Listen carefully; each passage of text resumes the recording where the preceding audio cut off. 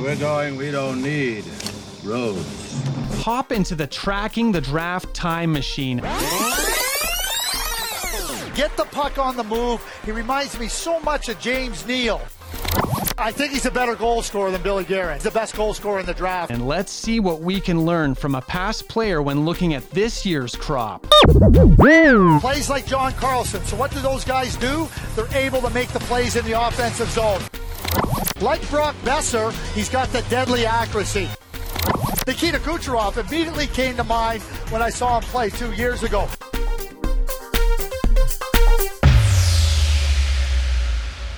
All right, let's move on now to Time Machine, where we go back in time to compare a past player to a player in this year's draft and then go forward in time, take a look at 2021. Let's start with this year's draft and a past player. What are we looking at today, Craig?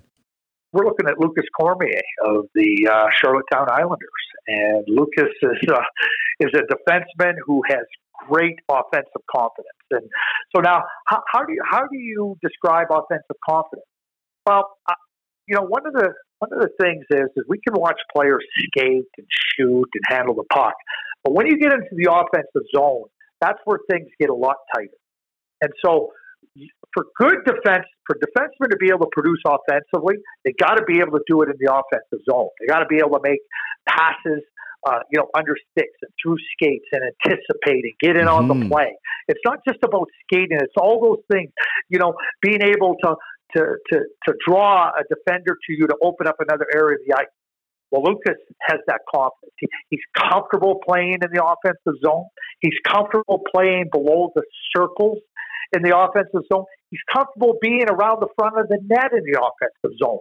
And that's why he produces offensively. Yeah, he's got a good shot. He's a good skater.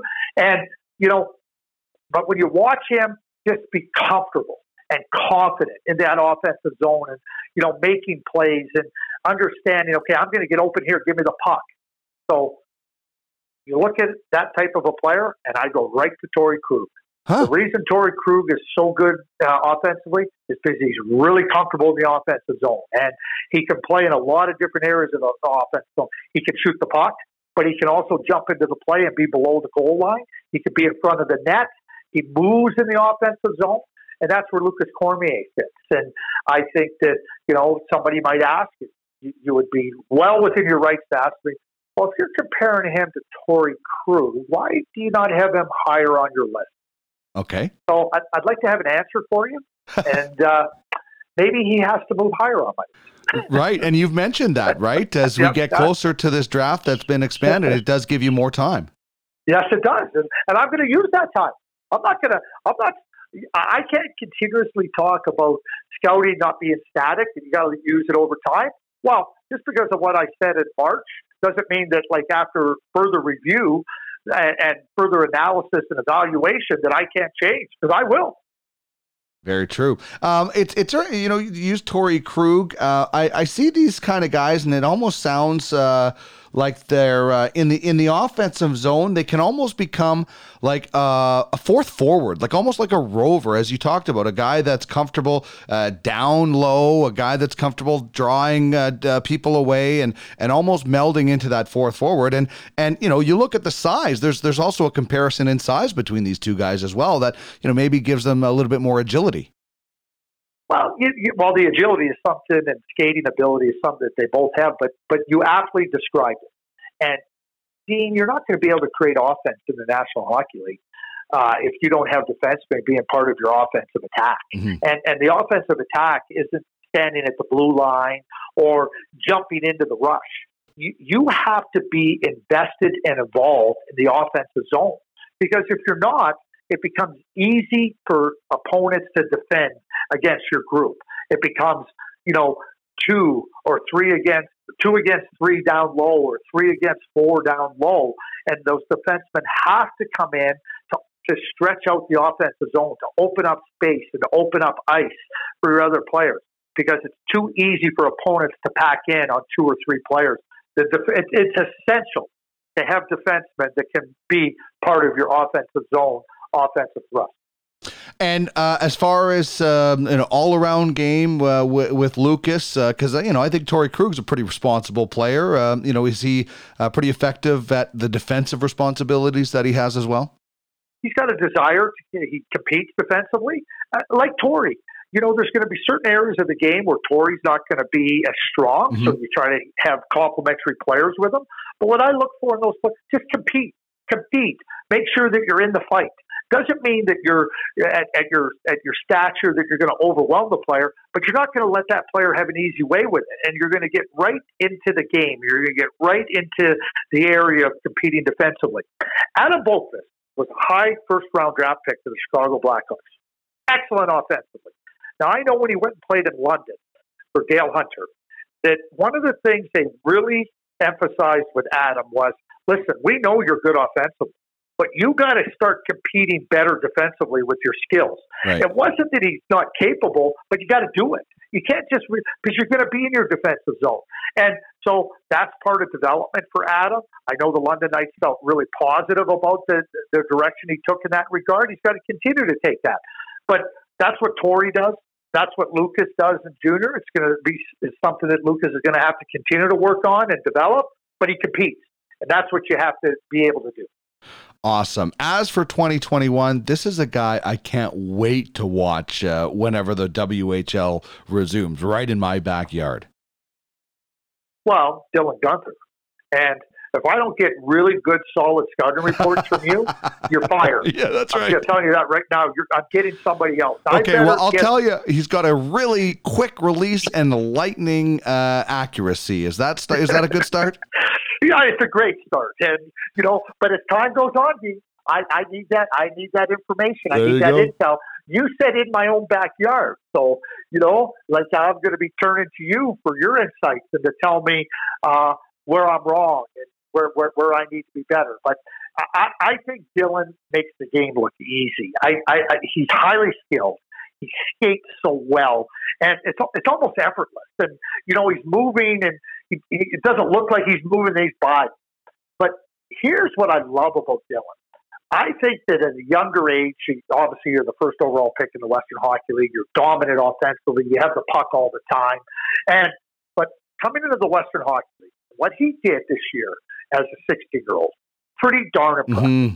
Pretty darn impressive. I mean, what he did this year as a 6-year-old is darn impressive at any time, but especially on a good team.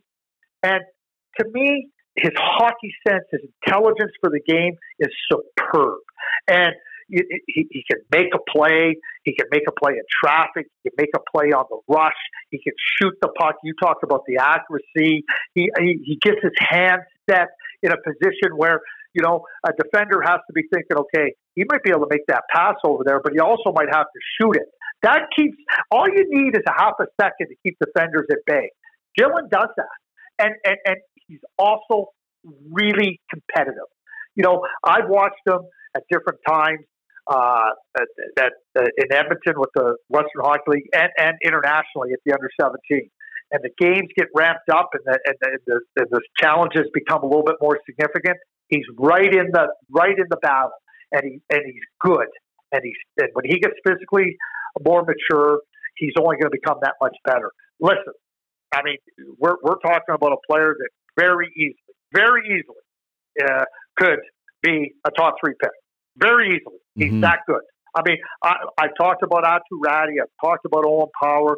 There's other really good players in this draft. But Dylan, for his capabilities and his skill level, and that IQ is off the chart, easily could be a top. Hey, listen, maybe at this point, not this point next season, whenever the next draft is in 2021, maybe he's like Nico Hischier and he ends up being the first overall pick. Right. He's that good. I'm telling you, I am not ruling him out. Well, he went on the auction block today in UFF Sport. You and Trish did not get that particular player, but when you look at 2021, would you say he's the best bet out of Western Canada or the West to be the top pick? Here's how I would position it. I would say don't bet against them. Okay. We talked about Horst Suleiman, who plays in Brooks, an Edmonton native. I think he's a fantastic defenseman. So that's why I'm not going to say that he is, but I'm going to say he's a good bet. But that's also because, of course, it's Duelman. Well, you would be happy with that because Trish snagged him in the auction today. So again, you're recommending, and she's knocking him down. This high-level scouting is going to be a force.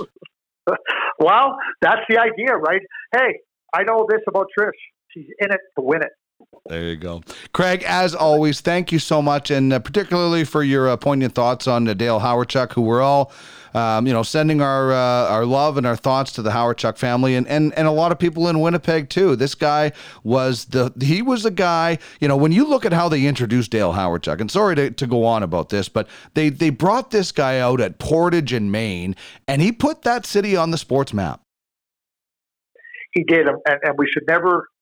You never have to be sorry about talking about Dale Hawerchuk, as player and as person and his significance in Winnipeg. And I don't know if you read. I would encourage anybody to read.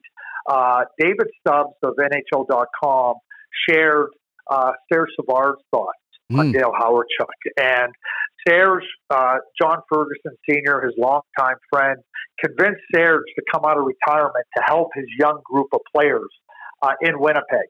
And Serge talks about Dale and watching him play, and this is a great player in Serge, talking about at the time an 18-year-old player, and I think Serge, it was November of that first year in 1981. And then he played a little while after John Ferguson Sr. had convinced him to come out and play. So when you hear, and keep in mind how many great players Serge Savard played with over the course of his career in Montreal, and when you read that and read what he says about Dale Hawerchuk, I don't have anything to add. That says it all. Great stuff, Craig. Thanks so much for the time. We'll chat next week. We will. This is a serious message. Craig Button joins us on the Ultimate Franchise Fantasy Sports Hotline. Become a scout and make money while providing prospects to the Ultimate Franchise Hockey League. What you talking about, mister? Pay that man his money. I'm your huckleberry. Check out the details at www.uffsports.com. It's serious. I like it a lot. I said we got a winner. UFFS. You own the game.